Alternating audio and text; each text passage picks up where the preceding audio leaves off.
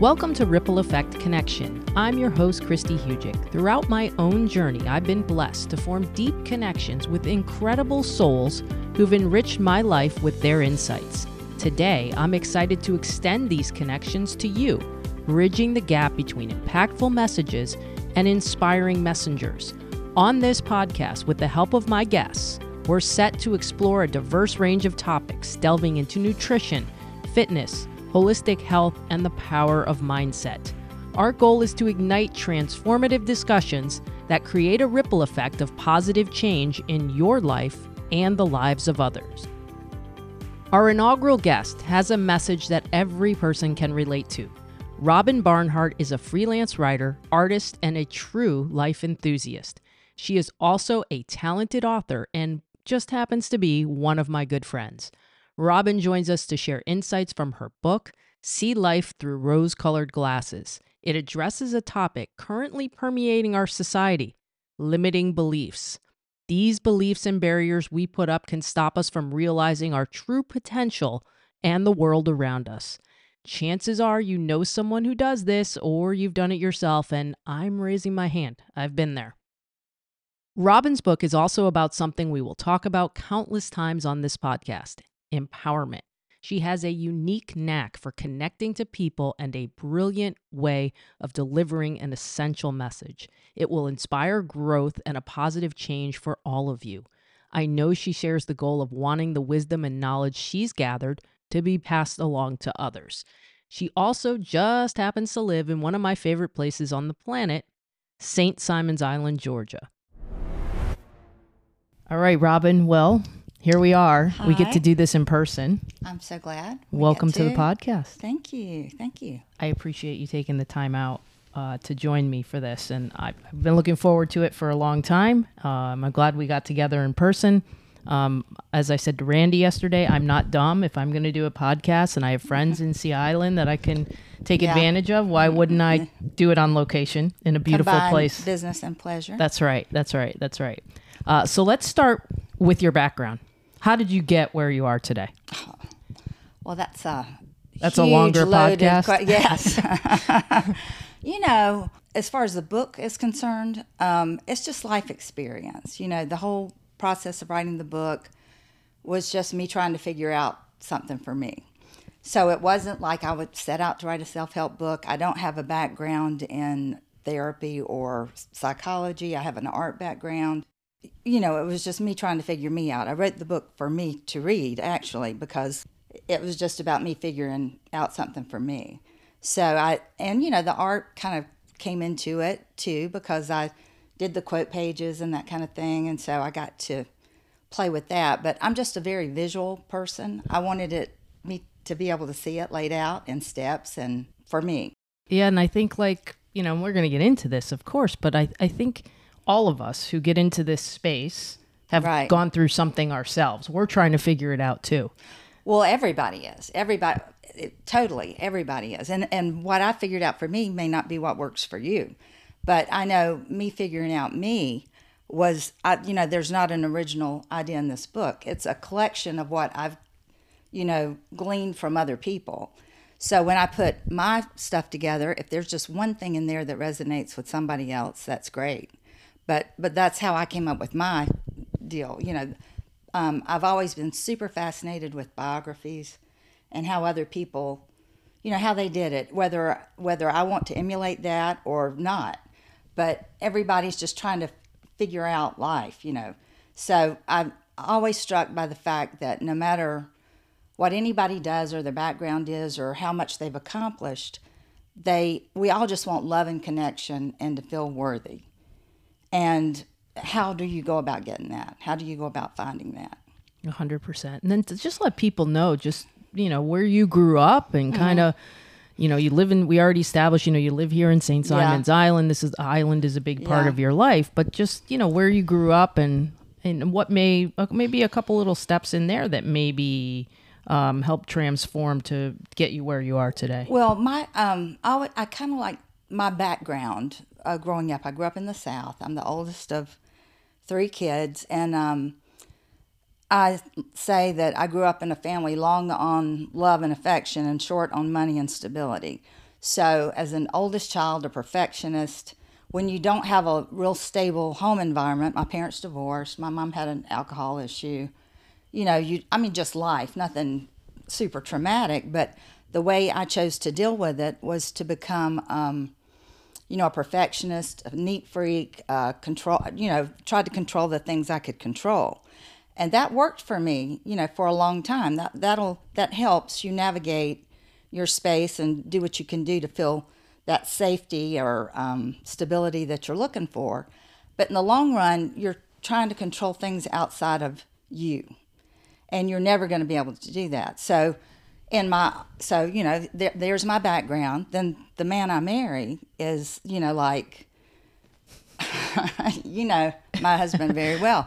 He's, his personality is the bull in my china shop, So you're kind of opposites. Oh, completely this opposite. This is a total opposites attract. Completely, yes. And very similar, a dynamic. I want my ducks in a row, and his ducks are flying all over the place on purpose, So, he was a constant challenge, our personalities, and, we've been married a long time, and things have changed and shifted or whatever. But I truly believe your soulmate is not somebody who kisses your ass. Your soulmate is the person who makes you examine and figure it out. And had I married somebody that was just the least bit compliant, that, I could continue this thing of if I kept the house straight enough, whatever, stayed on schedule, I never would have gone trying to figure out anything for me. That would have been enough for me. So the fact that, I was with this person who challenged me on, at every turn in the road, I had to get to the point where, okay, I've got to figure out, I can't control him. I can't control the world, what's going on. I got to figure out how to find peace here. That's where the rose-colored glasses, the perception, the example of using the glasses or the lens to view where you are and to figure that out, that's kind of how that came into play. So... Yeah. So the book is dedicated to him. Yeah, I love that. It's great. It's great. And I wonder too, and I know you touched on this also about biographies, kind of inspiring you and things like that. Because I always think that, authors always have books that have inspired you. So what are some of those books that maybe inspired you along the way? Well, so many. I couldn't even begin to tell you, but two that inspired this way of thinking or this kind of... philosophy, this thing that I do that seems to work for me would be Eckhart Tolle's The Power of Now, because right now, in this moment is really the only thing that you have any power over. What's happened has happened, it's gone, it's over, wasted energy, and if you have anxiety or fear about the future, it may or may not even happen. And the fact that you're so focused on what you don't want, you may actually even cause that to come to be. Mm-hmm. Because what you focus on is what you're going to attract. So if you can figure out how to stay in the moment and deal with what you have in the moment, that puts you way ahead of the game right there. And then the other book, what is it? Transcending the Levels of Consciousness by David Hawkins. Okay. Yep. Because I figured out, that helped me to see that where you are and how you feel are indications of where you are on the emotional scale as how connected you are to your spirit self. When you are, in those lower vibrations like shame and guilt, you're disconnected. You can't get any guidance. You can't figure it out from there. You have to be in those higher vibrations to be able to get the intuition and the inspiration to know how to get out of where you are. And as long as you're focused on where you are, so just the correlation, understanding the correlation that what you choose to focus on in your choices, that was huge for me. The choices that you make are the real indicators of how you feel, and ultimately that's how your life experience goes from there. It's funny how I always feel like there's so many God winks in life. Oh, yeah. And everything you wrote in your book and you're talking about, I had gone through. And when I started to read your book, I was like, it almost for me was like an affirmation that, yes, this is a thing. This is what I went through. Because I remember when I got diagnosed with multiple sclerosis, like my first thought was, okay, what can I do? Right. Okay. Sure. Okay. I have this disease. It's not going away. You know, what is it that I can control? Right. And that's just, you know, how I thought every day. It's my nutrition, it's my sleep, it's my, you know, it's my mindset and how I would think. And I had an influential book in my life, was John Gordon's Energy Bus. And it's just, I look back and how these little things are just placed in life that just come about at the right time. And what's going to happen is someone's going to listen to this. And maybe they'll get a little breadcrumb Exactly. for them on the path. I mean, it's all just picking up. It's like I kind of compare it to like a bird building a nest. You know, you just get a little here, a little here, a little here, and you're just forming your foundation for what works for you. And so, yeah, I agree 100%. Yeah, and I mean, we do that, you know, as a health coach at the clinic that I work for. I mean, we do that. I mean, there's bio-individuality and everything, but you're gleaning pieces of things and you're putting it together for you. It's not like you can say one universal way people should eat. No. There's not one universal way people should think. And I think that if someone were to read your book, there's no way you would read the book and not get something out of it for yourself. Whether it's one thing or 10 things. Yeah. Like, and for me, it was just like, it made me reflect. It was a lot of reflection on my journey. So what was the moment where you knew you wanted to write a book? Well, it was kind of crazy. Like I said, I'm collecting quotes, passages, I'm reading things in books, and I just kind of wanted it in one place, because this isn't something that you figure out and you're like, okay, I've got it. This is an in-the-moment recalibration of being conscious and mindful of where you are and you know, your frame of mind. So it was something I wanted to be reminded of. So I'm just trying to put pieces together just for my little portfolio thing. So when I started doing it, though, it's the quotes and things started to fall into categories. I noticed that they just kind of naturally did. So I started organizing the different steps that I have outlined in the book. I'm a writer. I have an art background. I was just trying to connect the dots for me. But as I was doing it, you know, a book started to appear, and I would work on it, and I would get frustrated, and I'd be like, nobody is making me write a book. I mean, I don't have to do this, and I would put it away, and then I could not leave it alone. It just kept calling. I just kept working on it, and it was almost like, you know, I had no clue really initially that's what it was going to be, but as I started to do it, like you said, you're just picking up the breadcrumbs. As I started to do it, it just started to form, and I just had to see it in completion. I just had to see it for me. Like if I read the book, got it published, and nobody ever read it but me, I'd be thrilled with it. Right. It's just something you did for you. And that you have to do it. Yes, you want to help people, but you also have to do it for you first. To make it even resonate with other people. And so how would you describe kind of how you laid the book out? So think about someone who hasn't read it yet and who might be wanting to read this. How would you describe, because I just found so many principles that you incorporated in it. I love quotes, all of that. It was wonderful. So how would you kind of describe how the book is shaped and laid out? Well, like I said, it started with quotes and inspiration from other writers and people in general. I mean, there are quotes from, you know, cartoon characters to Steve Jobs to, you know, Albert Einstein in there. So there's, I mean, that's a small percentage of what I had. But when I started to lay out the quotes, like I said, they just started to fall into these categories. So there were quotes that pertain to perspective is one of the sections of the book. Perspective is basically just recognizing what you're looking at, what you're focused on. What is it? What are you? I liked how you use words that you can view that word two different ways. Oh, yeah, for sure. Perspective is the angle you choose to view it from. A choice. Realization, I think, was the next one. Then that part is understanding what that means. So that pertains more to the emotional scale and what the higher, you know, when you're feeling love and joy and, euphoria, how that means you're connected, that you are connected to the greater good when you feel those emotions.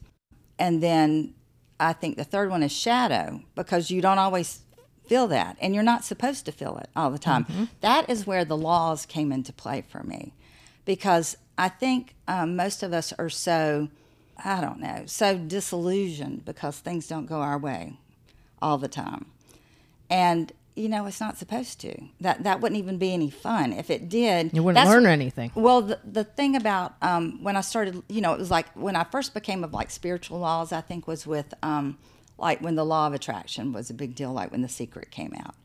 And, we all made a vision board, and, when we didn't win the lottery, like in a month, we're like, well, that shit does not work. Well, that's really, there's so much more to it than that. It definitely works because it just works on whatever you're focused on. You will, you tend to attract what you're looking for.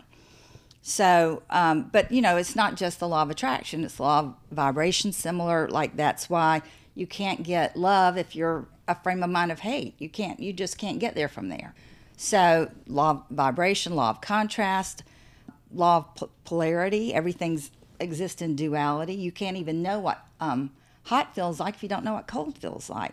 So you have to have the highs and lows of life for it to have any depth or meaning. I mean, if it was just, woohoo, great all the time, and name me somebody then that would there. lose its meaning too. I mean, right. that would be boring. It wouldn't have any meaning at all. So when I started to pick up on the fact that, life is life, that's just what you're going to get, then you get to choose how you want to feel about it. So that's what shadow is about. Shadow is understanding that, life's going to suck sometime. You're going to get your turn.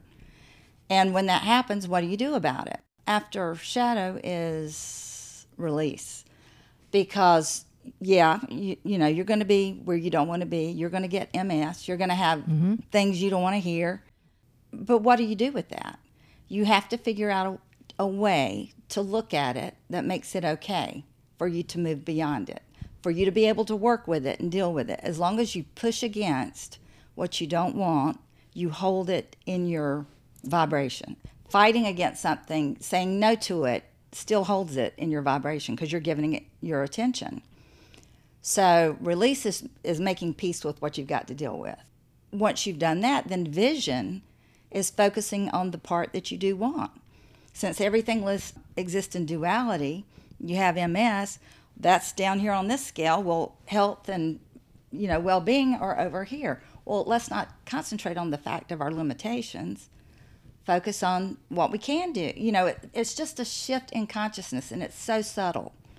But powerful. But hugely powerful when you can wrap your head around it. Yeah. Because it is very empowering to know that you can do that in any situation. Yeah, and we try to get, and that's what I always find with patients and clients is you have to envision yourself being what you want to be before you can get there. And right. And I have seen a lot of people dealing with disease because I'm seeing patients on a day-to-day basis that have been chronically sick for a long time.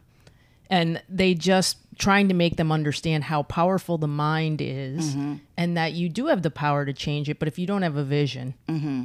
And I'm not saying it's easy. If you've had chronic pain for years and years, it's hard to think about anything else. That it's not. I'm not saying this is like, don't look at that. Look at this. I am saying that, but I just want you to understand that it's not that it's an easy thing to do. But when you understand that, even in a day with chronic pain, there has to be something, even if it's just one little thing that you can.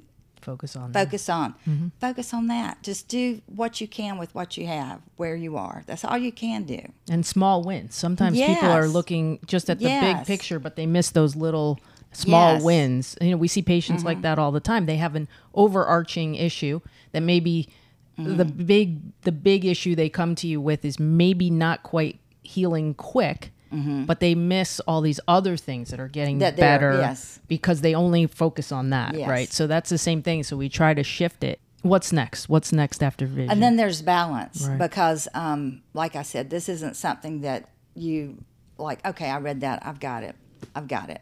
Balance is knowing that this is a fluctuating state of being. You're gonna bump up against stuff you don't want. You're gonna, you're not as conscious of it when things are going your way because it's not a problem. But it's also important to be conscious of it when things are going on your way, to be grateful and appreciate where you are, because that's not going to last forever either. So it's just mindfulness. It's just being aware, but understanding when you do spiral down and go off the deep end or down the rabbit hole, that's part of it too. And be kind to yourself. It's just balance is just, it's never going to be over. You're always going to have new things that's just life. That's one of the laws too. It's ever evolving. So, life is not a riddle to be solved. It is to be lived. So you're just trying to find the most peace that you can find in any given situation. And then being kind to yourself when you have trouble finding that. I think something too that we touched on there, but that's rooted in the book, is just the idea about limiting beliefs, you know. Just give some examples for some folks who may not understand or recognize that they do have, limiting beliefs. What are some of these that can hold people back? Well, that's part of, like, with the book. I think that's where most of us have a problem is the recognition of the habits that we have that are detrimental and we don't even realize it. Because it's not just saying I can't. It's saying I don't like, I hate. Anytime you are focused on the end of the spectrum you don't want, you are cutting yourself off from moving beyond it. You're holding yourself there. I think I don't like, I hate, any of those beliefs. For our patients, a lot of times it's I'm sick versus I'm healing. Exactly. It's just a subtle shift in the way you choose to view it. I mean, that's a huge part of it, is just recognizing habits that you have. And I mean, I do it all the time now. I'll catch myself, off on a tangent. And I'm like, this isn't making me feel good. What? Oh, okay. Yeah. Let's reset. This isn't good, But it's your awareness. Exactly. That makes it. It's not that you're not going to do these things. No. It's that you have the awareness almost to catch yourself, say to yourself, okay, let me quickly shift this and reframe it. Just like, we tell patients a gratitude practice every day. Like try being in a bad mood when you're thinking about what you're grateful for. Right. You almost can't, and so that I think is a big deal. But limiting beliefs seems to permeate in a lot of places. And I'll also say this too, as far as the limit, being limited or whatever, when you're so focused on what everybody else is doing, what their accomplishments are, like I think we had talked one time about social media and the whole thing. It's just, you do you figure out you, keep your eyes on your own paper, whatever they're doing, you may or may not like it. And it's important to understand when you don't like something as well. It's important to know what you don't want. But when you don't want it or you don't like it, instead of pushing against it, see if you can try to focus on the solution or what you can do in the space that you have to make change, which is you. What can you do to make a positive difference? So, I think that's big, especially in this world, because we are in this social media world. That is a big deal because people have to deal with this all the time. So we were talking earlier about quotes. I love this quote. Your perspective will either become your prison or your passport. So I know we talked about perspective, but anyone who knows me knows I love a good quote, and your book is filled with them. And so as I'm reading it, I'm finding quotes and I'm writing them in my phone. I have a note thing in my phone that actually has all the quotes. So those quotes, I know you mentioned where some of them came from, but some of them, even the unknowns, where did you get some of those? And if you had to pick a couple, it's probably like asking you to pick between your children. Right. But what are a couple of your favorites that stand out? I mean, they came from everywhere. It might be just listening to Jim Carrey do a speech, or, Pinterest is a big thing. I know one thing about the quotes, when Pinterest first came out, I was kind of, going through some stuff, and you can kind of go down a dark rabbit hole, So then there are these quotes that have got like, fuck you or whatever. So I had a collection of those as well. But then I started to notice when I would reflect on those, that didn't really make me feel better. I needed the inspiration. So I started to collect the ones that seemed to pull you out of beyond that. And that, so, it'd be Pinterest or whatever. But when I got a quote that made me think or just kind of jolted my my perception of what I was dealing with, I just started to collect them. And as far as a favorite, they're all favorites or I wouldn't have collected them. But I think one that has been, it's not even in the book, but I think one that has been, and maybe a little prelude to the next book, because I've already, want to do something with something else. But it is, there are always going to be people who can't see your worth. Don't let it be you. Mm-hmm.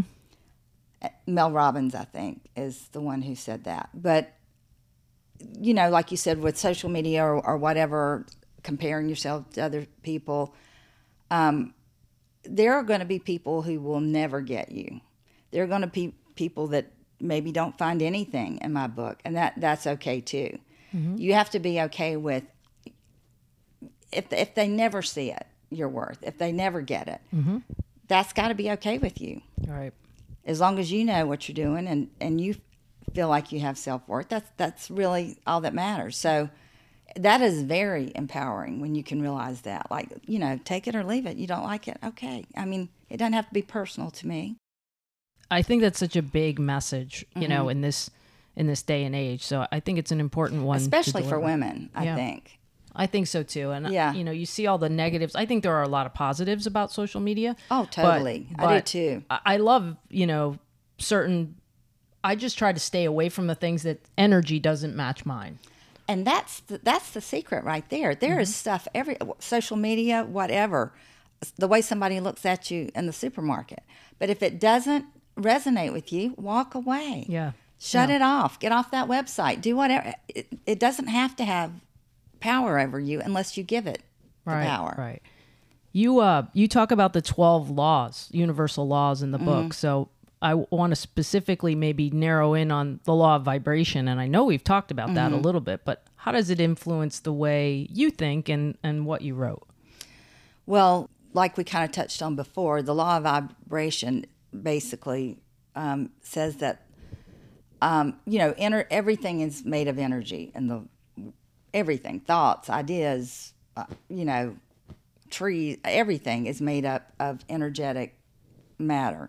Matter that vibrates at a similar vibration will be attracted to itself.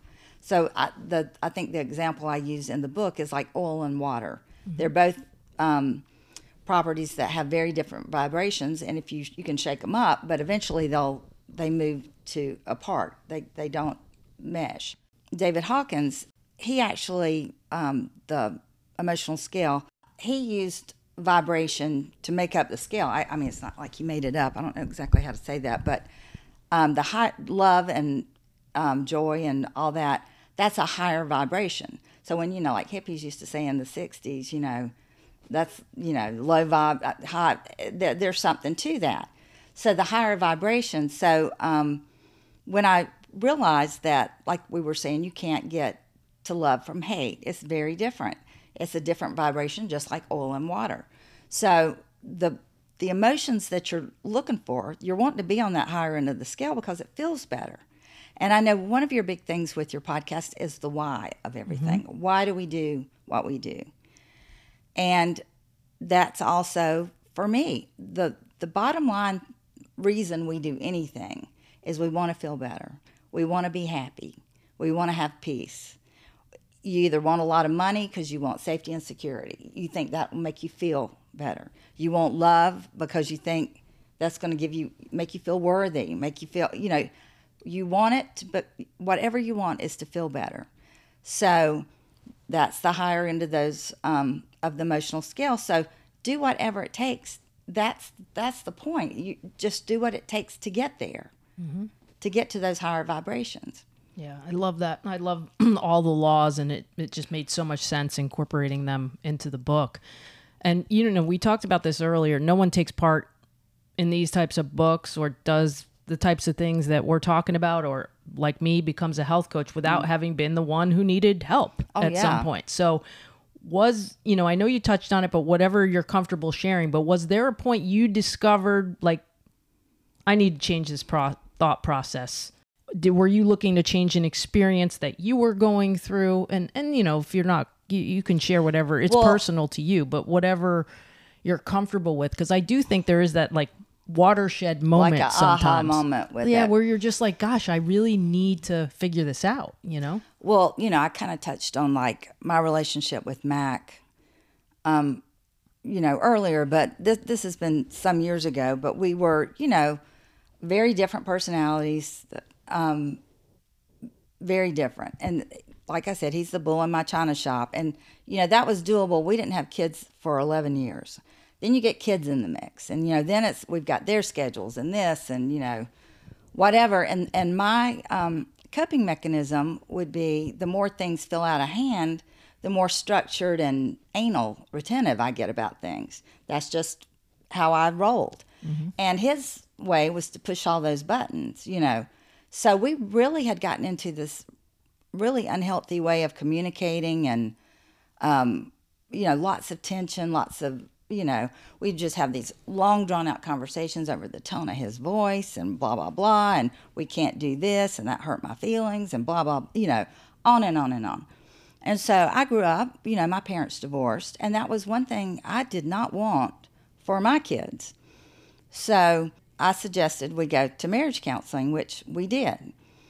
But when we go to marriage counseling, because confidentially, I thought it was time to bring in a third party to explain to him why he was wrong. Because that never works in counseling. So what I was told, and so was he, is that, he's who he is, I'm who I am. We could compromise, but you're not going to change that. We can't change this person. Mm-hmm. She's not going to tell him something. He's going to start acting the way I think he needs to act. So when we left there, I just felt like the very thing I don't want is getting ready to happen. Like, there is no way I'm going to keep letting him push my letting him. That's telling. Push my buttons is, I'm done. This is it for me. So, but when I made that decision, it was like I had been holding a beach ball under the water and it just popped up. So it's like this thing that I had been fighting against, like, you need to do this, and him telling me too.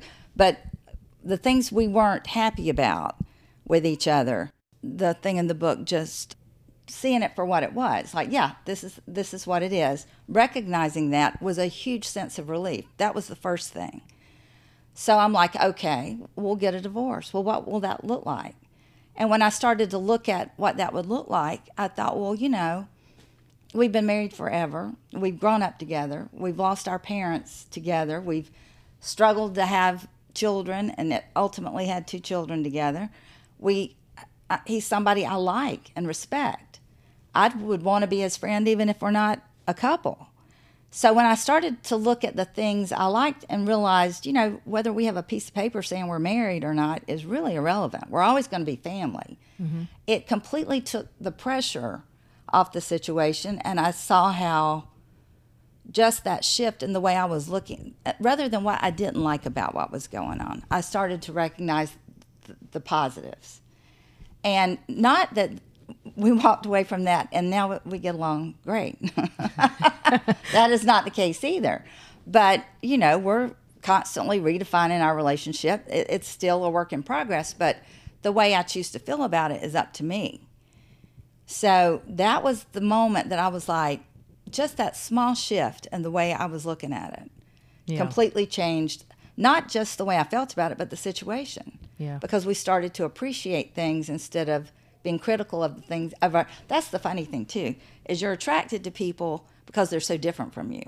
It's true. And then you get in the relationship and you're pissed off because they don't react to everything like you would. It's true. But it's such a learning experience.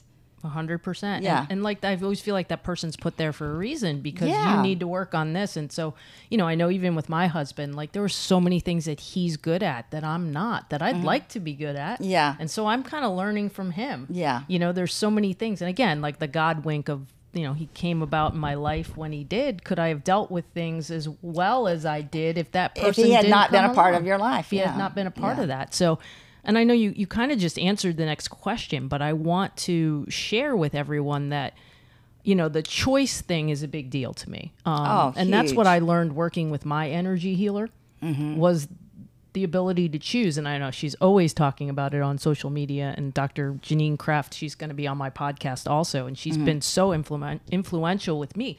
But I want to tell people, you had given me your book, and you wrote in my book when you gave it to me, you are always choose happy. And so the second, without even reading a page of your book, you wrote that. I saw the title of the book, and I knew that this book was going to resonate with me. So your vision and your ability to convey to people how important choice is, I think cannot be understated. Like, we could literally do an entire podcast on just having the ability to choose every day. So you can choose. The other thing that, again, I felt like when I was reading the book, I was talking to you, like you were talking to me, and I could hear you talking to me. Everybody just like everyone, I'm loving that. That's the greatest thing about the podcast is they can hear your voice, and now if they do hear your read your book, they're going to hear your voice. And so you and I have had so many conversations. I think you're like me. Gretchen Rubin has her 4 tendencies, and I think you and I would be upholders a lot because we're looking at trying to keep things in a nice tight bow and having the control. That's how I like it. It's written in the upholder tone, so I can relate to that. So in your mind, what's the vibe? What's the vibe of the book and how you communicate? See, for me, it's an upholder tone. So, well, definitely. I mean, it's so funny because everybody says that knows me, that reads it. They're like, I could just hear you talking in my head. And my son even, which is really funny because, I'm figuring this stuff out. I'm spouting this stuff off, to my kids or whatever. And, my son would be, like when he was in high school or whatever, I would say something. He'd say, I'm not really in the mood for your Zen shit right now, So I wrote the book. He read the book and he said, I am really impressed. And I said, you are? And he goes, I mean, that was really well done. It was very well written. I said, well, what do you think I've been talking about all this time? I mean, like, you've been here the whole time. And he said, well, it was really funny. Like, when I would give him advice or whatever, he said, I always felt like I was doing something that I shouldn't be doing. I was doing something wrong. When I read it, when you wrote the book, it's more generally like, this is beneficial if everybody, this is something that would, and which was really strange. Sometimes when you're trying to help somebody or do something, you don't really know how it's being taken. But he said my favorite part was when I was reading it was that I could hear you talking in my head. And he said the best thing about it was when I got tired of hearing it, I could just close that book. That is awesome. That is awesome. But the tone is just as if we were having a conversation. And I tried to write it in several different ways. And at the end of the day, that was the only way I could write it. Yeah, the other thing about it that I think, which is another thing that triggered me because of my work with Dr. Kraft, it takes the judgment out of everything. Mm-hmm. There is no right. There is no wrong. It just is. Mm-hmm. And so I felt that. So would you say that that's... I think that was the biggest lesson for me too, being a people pleaser and a box ticker or whatever.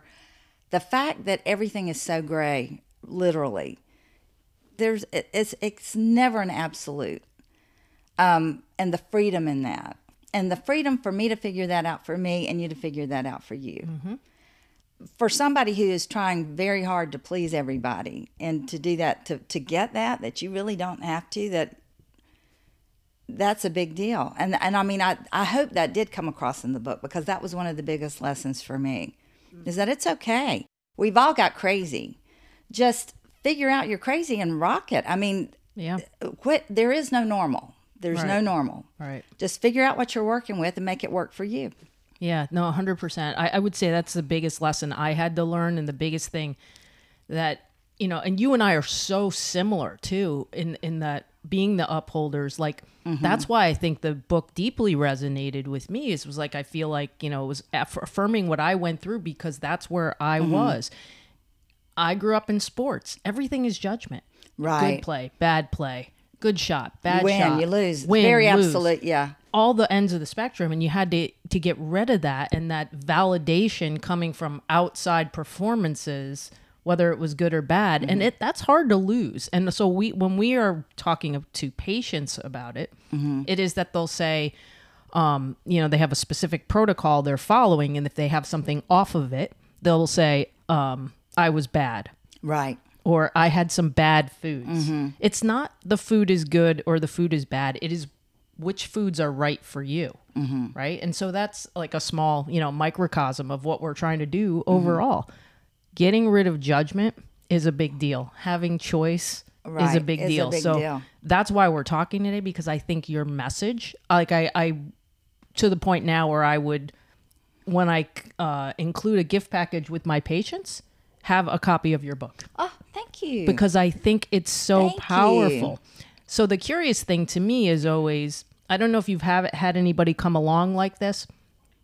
If they're not upholders and they're, say, rebels, and you don't have to know the Gretchen Rubin 4 tendencies to know this, but upholders respond to inner and outer expectations. So that's you and I. Right. We're trying to please other people. Right. But we're also trying to live up to our own standards and check the boxes. And usually that's higher than what anybody else asks of us. That's correct. As well. Way higher. Yeah. And so we're the easy ones to coach, to be honest. If I have a client, we want to do the right thing. Right. Yeah. But there are rebels. So I wonder if you had anybody from another personality type who said something like, sometimes rebels don't respond right away to that when they're more resistant, and they might not say, not that they're going to say what you're doing is, or they might just be a little more resistant to, or being so receptive to taking in that message. I think it equally applies to that aspect as well, because it's saying it's okay to screw it up. That's part of the process too. So, and that's, it's like nothing's really ever going wrong. Whatever you're going through, whatever you're doing it's just putting you on the path. Like, it's like you look back at things in your life and things you really wanted and it didn't work out. And then you look back and you're like, thank God that didn't work out, because that would not have been, So when you have somebody who's always pushing boundaries, like Matt, like my husband. He's a rebel. He's totally a rebel. And, but I think the book equally is attractive to him too, because it gives him permission. He's not wrong for doing what he feels like, what is his tendency. Right, but you had to learn that it's okay for him to be a rebel. Absolutely, and that's totally part of who he is. And I get, and I've probably become more so a rebel, and him, it's because it's a balance. You can get a mix. Balance. Yeah. So totally, I mean, when I wrote the book, I used the word motherfucker in it. And that, I'm the one, and actually if my dad were still living, that probably would not be in the book. But there was a part of me that I'm like, that's going to ruffle some feathers. Aunt Helen's going to be not happy about that at all.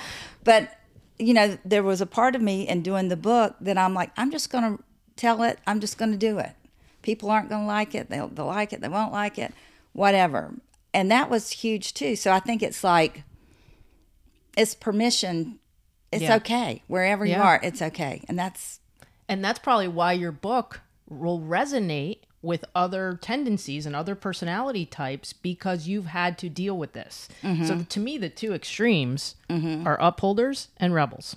And we're all on there at some point at any given time. And that's what people sometimes don't understand about the 4 tendencies. Yeah. Yes, you are predominantly one over another. There's no ifs, ands, or buts about it. Right. But you can be doing the other tendencies at times. It doesn't mean you never do that. No. So that's what people don't understand. Yeah. I think also, too, in the book, you had a lot of stories. And like I always said, and I know people have told you this before, but the story about your mom really resonates with me, and I know it resonated with a lot of people. Is that your favorite story that's in the book? That's the one I get the most comments about. There's a part in the book where I talk about that we're all part of universal energy, and that you have at any time the ability to hook into that to receive guidance or intuition, and that's the higher, end of the emotional scale. And that since energy is neither created nor destroyed, your energetic spirit just changes form. So who you are, we're so judgmental of this, but that's, just a shell of who you are. So my mother passed away in 2013. So she was a very spiritual person, as well as religious. I think they're two completely different things. But she was a very spiritual person as well. But when she died, she had a lot of health issues over her life. And she was kind of at a point, she was fairly young, but she was at a point where she was going to have a surgery that she, like probably 97%, she could not survive the surgery. But she couldn't live without the surgery. So going into the surgery, we knew she probably would not survive it. So the week before the surgery, and she was cool with it. She was like, I'm tired, I've done all I can do. I'm ready to not suffer. So we were talking, and I said, well, if you die, how did I say it? I think I said, whichever one of us dies first. I was like, I could die in a car wreck on the way home from the hospital before you have the surgery. When one of us dies, let's decide on a sign to give each other. And I said, well, mine will be a bird because my name's Robyn. It'll be a robin bird. And she said, well, I guess mine will have to be a dog. And I'm like, well, that's stupid. I mean, I see dogs all the time. Like, how am I going to know? And she said, well, you'll know. I don't know. You'll figure it out. So sure enough, she had the surgery a few days later, and she passed away. So, and I was really at peace with it because we'd had time, we had a great relationship, and we talked about it, and I knew she was good with it. And so I, a month or so later, I get an email from about something I'd ordered, and the customer service rep, the girl's name was Mitzi. And I thought, Mitzi was actually a dog that my mother had. Her dad gave her a gift of a puppy when she was pregnant with me. And she named the dog Mitzi, and then her dad dies when I'm 2 weeks old. And she's only 19 when I'm born. So she's young. She lost her dad. He gave her this dog. And this dog, of all the dogs she had in her life, Mitzi was the most, and she lived to be 14. I grew up with this dog.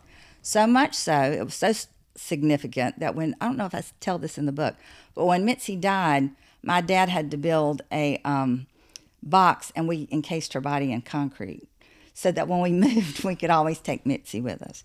So just to tell you how significant Mitzi was. And Mitzi's not a common name. No. I went to high school with a Mitzi. I think that's the only Mitzi I ever knew. But anyway, so Mitzi. So I thought, I wonder. So I think the second one was I'm in my house, at the house I lived before this house, that I had lived in for years. And I'm in the bathroom, and I happened to look, and in the travertine tile in the shower, there is a definite profile in the veining, in the tile of Mitzi's head. I mean, she's like a little terrier dog. It was her head in the tile. I had never noticed it before, but after you saw it, you couldn't unsee it. I mean, it was so vivid. So I'm like, oh my God, that's the sign she's giving me. It's Mitzi. It's not just a dog, it's Mitzi. So I was satisfied, with that. I don't know how much longer, a month or so, not too terribly long after, I'm with my kids in the village here in St. Simon's Island. We're walking to the pier. We had gotten ice cream. And I thought I saw a quarter on the sidewalk.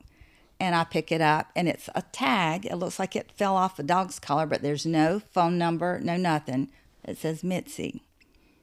It's crazy. It's I'm crazy. like, okay, I get it. Yeah. Thank you. Yeah, and I think one of the things that I also talked to Dr. Kraft about is it is about whatever creates ease for you in these situations. Mm-hmm. And so, I look back, I'll use a quick example. Like, we're talking about dogs, so it made me think of it. But a dog passes away, it's traumatic for everyone. It's very difficult. There are little family members, and it's difficult, right? And so I used to struggle anytime a dog had to be put down.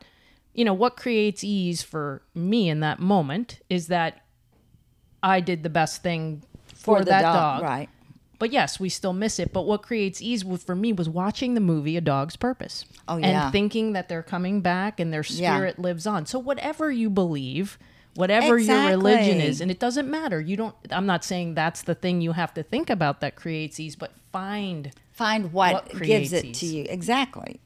Like that was for me. And, you know, and some people are like, because you can talk yourself in or out of any of this. I could have blown off those as not paying any attention, and it had no meaning. It was just a disc on the sidewalk. It was just something in the shower. It was just an email. But I chose to see that as a sign from her, and I truly believe it was. But I had to pick up on that. Yeah. No, it's an amazing story. And again, you know, that's what I was saying. It's just whatever you're going through, it's recognizing these little God winks and things are put in front of you right when you need them. And it's crazy. You know, like I think of the other day, I was just feeling a little overwhelmed, and I'm not feeling great, and my body's not 100%. And, you know, when you're in tune and you're aware, that can really throw you off. And all of a sudden, all my meetings get canceled for the day. All of a sudden, I'm able to go to the chiropractor. My chiropractor is also an energy healer. She's like, I know you need to release energy. And I do the energy release. And then the next day, an acupuncture appointment opens. And it's just amazing to me how these things are just put in front of us when we need them the most. But sometimes people aren't always recognizing it. Oh, yeah. But if you look, there are a lot of God winks, winks out there. Is there anything you would leave folks with? It's really hard to put your book into a couple sentences of advice that you would give people. I don't want to make it sound like advice, because advice sounds way too formal. Yeah. But maybe just a couple of thoughts to leave people with, that in summary of even things that we've discussed already. You know, just something that they can take, you know, with them. And I know the whole entire book is full of these messages. I know I'm asking you to do some really hard things today, like pick between all these great quotes, summarize your book to people, or just, you know, let's say I came to you and I said, I'm really struggling, or I've got a relationship that maybe doesn't feel like it's going well. Like, think about if I just asked you for advice, you know, what's the first thing you would say to me? I think the thing to realize too is, you know, like you're going through a really hard time, relationship or whatever. And it is what it is. And right now it's not good. The point is not to have pressure to feel ecstatically happy over your not good situation. It is just to find the smallest increment of relief from, whether it's, you know, maybe this relationship wasn't for me, maybe whatever. You can talk yourself into anything. It's all about, I think I compare it to talking a suicide jumper off the ledge. That's the inner talk that you have with yourself is the most important relationship you'll ever have. So when you're make it okay. Make yourself feel better. You can soothe yourself like you would a friend. And that's what you'll have. That's how to get beyond it. That's great. See, so you could do it. I knew it. I knew it if I phrased it like you were giving me advice, it would be easier for you to do. So last but not least, how can people connect with you? We'll link to your book in the show notes and all your info, but what is the best way for folks to connect with you? I have an Instagram, and I think it's robynbarnhardt.com, I think. We'll link it in the show notes. Social media is not my strong suit. I need a social media person. And is your Instagram is see-through rose-colored? It's see-through rose-colored glasses. Yeah, See, if you'll link it. I'll link it. And so it'll be easy for you. And I've got to revamp some of that. So, but you can message me. You can do whatever, or... Yeah. Well, I really appreciate you joining me for this. It's been great. I know we could go on longer. I try to be respectful of your time and our listeners also. But thank you for inviting me into your home and for us doing this. Thank you for having me. I hope I didn't ramble on. It was great. I could talk about it all day. Well, you come back anytime and share your next project with us. Okay. I'll do that. Thank you. Good to see you, Christy. That's a wrap for this episode of Ripple Effect Connection. We hope you enjoyed our discussion on limiting beliefs and Robyn's book, See Life Through Rose-Colored Glasses. I know that everyone who listens to that will find something they can take away that will be helpful in their own journey. A big thank you to Robyn for taking the time to join us. Now that you've been inspired, here's my call to action for you. Take a moment to reflect on the insights and the wisdom Robyn shared. Can you apply these lessons to your own health and well-being and personal growth? I'd love to hear from you, so connect with me on social media and let me know what resonated with you. Reach out on Instagram, Whole Health Christy, and I'm happy to continue the conversation. You can also visit my website, christyhugic.com. Next, spread the inspiration. Like, follow, review, share the podcast with others who may benefit from these stories. Stay tuned for the next episode of Ripple Effect Connection. Let's create waves of change together.